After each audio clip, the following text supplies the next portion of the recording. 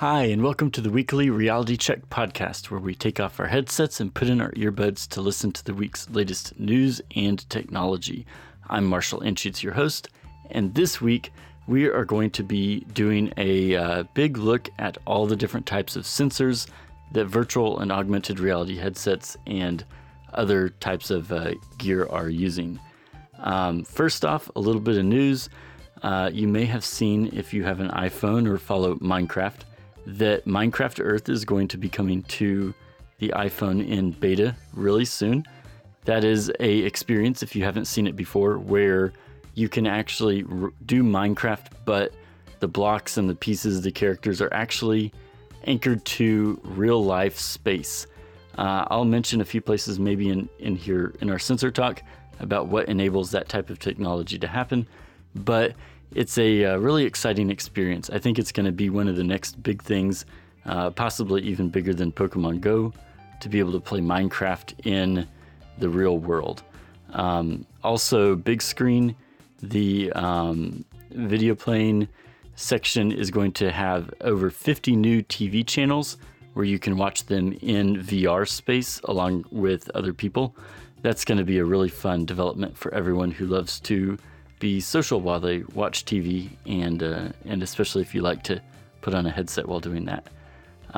So today, our talk about sensors, I compiled a list of over 13 sensors that are used on headsets or as part of a VR experience.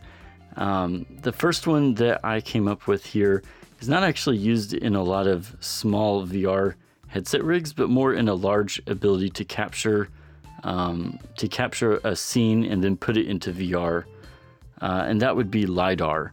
It's a light-based radar type of technology that uses currently a spinning mirror or a spinning device that actually will capture visible light, but also be able to capture the depth type of information with it so that it is able to provide a very accurate three-dimensional model. I believe that Google has used it. Other companies have used it to map cities, to map roads. And so they're used to map maybe hundreds or thousands of square feet type of spaces, not really small rooms. It's limited to a low resolution, so it's not really that great for video, although there was a demo, probably over 10 years ago now, that had Coldplay, or Radiohead rather, doing a song in a LiDAR scan. So it was one of the first volumetric videos, actually. But right now, that technology is more used in a large-scale experience. One of the reasons also is that it's a very expensive sensor. They're trying to use these for automobiles, but right now the costs, even with that type of scale, is still somewhere over $20,000, usually closer to $75,000. The sensors for that, though a lot of people are working on it, and Luminor company just came out and announced that they are working on a $500 version of that sensor that can be deployed at scale to lots of different automobiles. And I really hope that they also work with some manufacturers on integrating that into some VR experiences. It'd be really great for medium or large scale rooms, or possibly some sort of volumetric capture, depending on how fast the resolution is, to really provide some quick, accurate depth information. Anyway, so that's exciting that LiDAR has starting to become more available, and I hope to see it used in some probably VR space, but maybe even augmented reality as well. Our second one here would be infrared cameras. These are used in a ton of places. A few of the places that they're used directly for VR is the Oculus headsets, the Quest, and the Rift S use infrared-based cameras to look out and map the world to find out where the headset's positioned, where the hand controllers are positioned. The original Oculus headset also used infrared from cameras that were looking at the headset. There was 2 or maybe 3 cameras, and those were used for tracking the headset from a fixed position rather than from the headset looking at the world. But anyways, Oculus has used infrared cameras for pretty much all of their tracking to find out in space.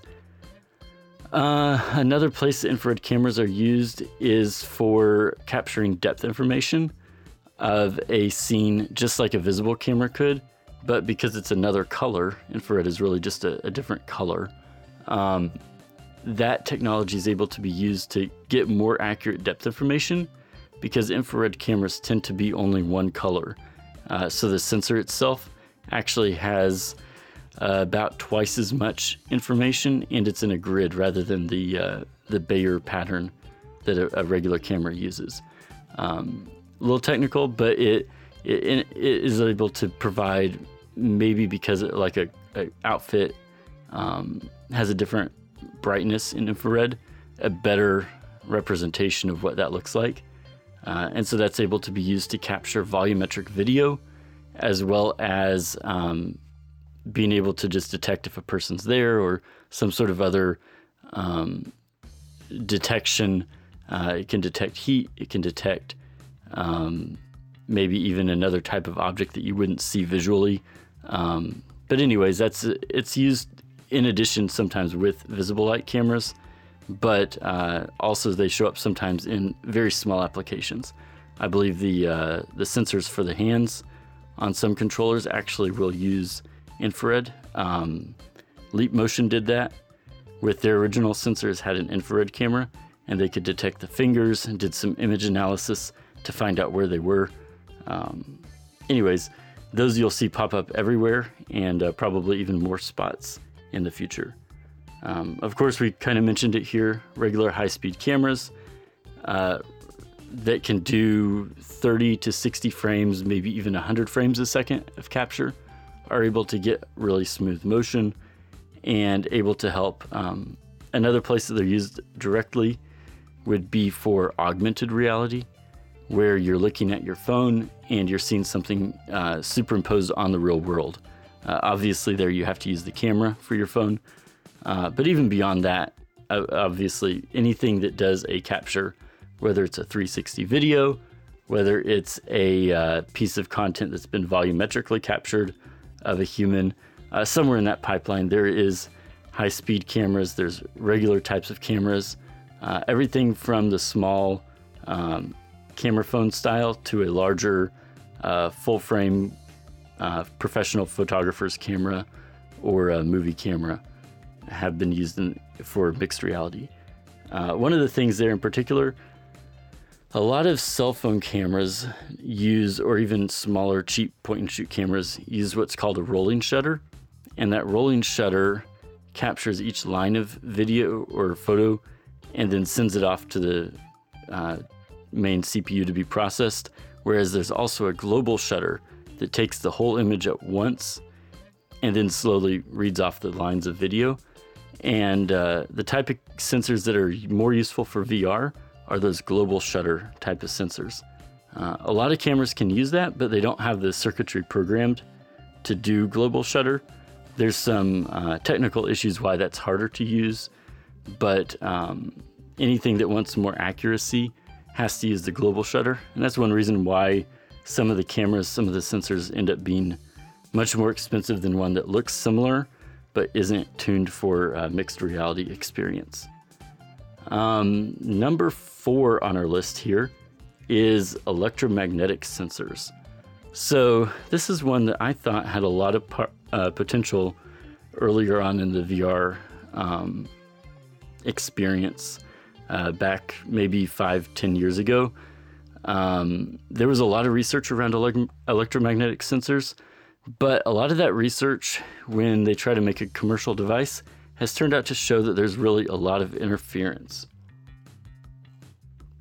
You have a field of electricity that is generated from pretty much anything, whether it's a human, whether it's, of course, a computer device. But they attempted to use these sensors and have a strong enough electromagnetic field that they were able to detect full 6 degrees of freedom, where you move, how it's rotated, all of that positional information. And there's several systems that came out that were actually pretty accurate close to the base station, they were never able to get enough range to really be, let's say, true room scale.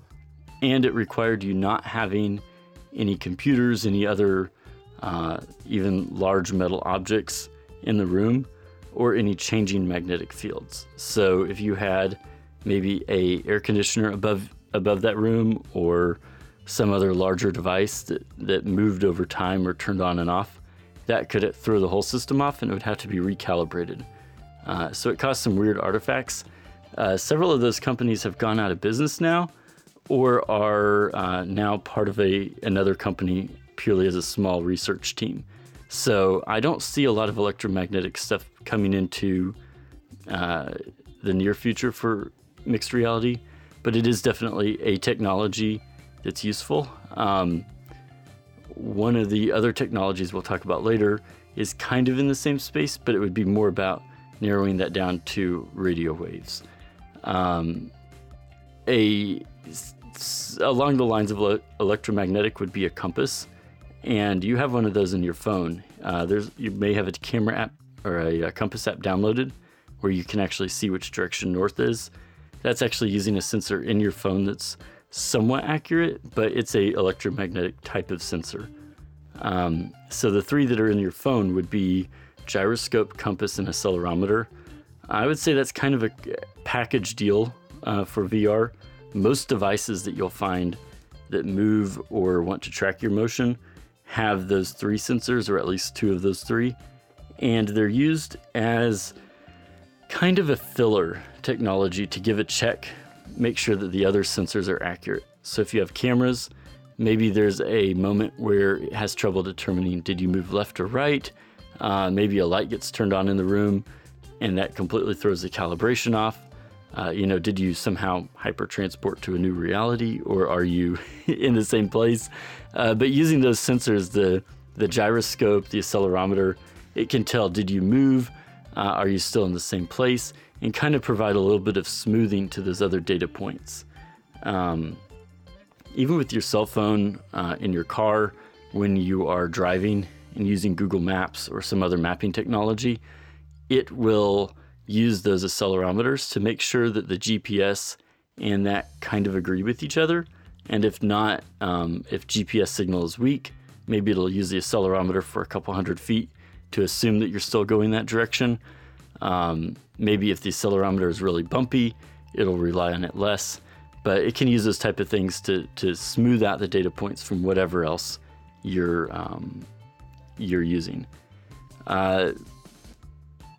Another technology here would be the eye tracking sensors, which technically is basically an infrared camera, but a little bit more using infrared LEDs and some other algorithms to find the reflective part of your eye and find out where you're looking. The Vive Pro headset uses this technology, and not a lot of games or experiences use it yet, but you'll probably find that in a few maybe higher end games or trainings, simulations, quiz type of things where they need to find out, where are you looking? Are you actually looking, is your head pointed this direction, but you're looking off to the side?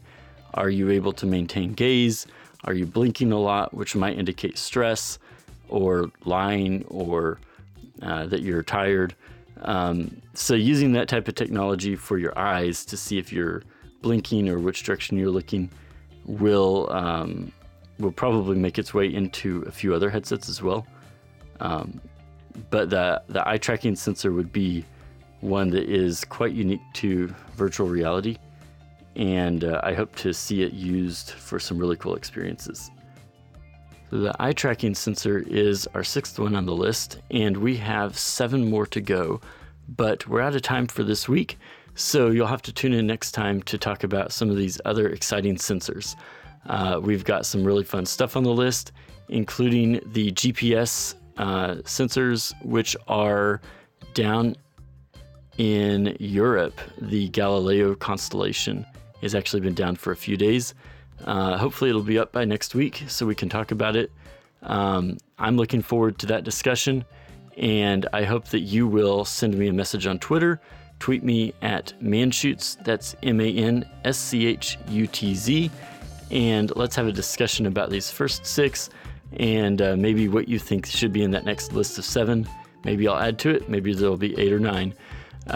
There's so many different types of sensors that are being used for virtual reality, so many more even for augmented reality, and we haven't even begun to scratch the surface of what these technologies are capable of.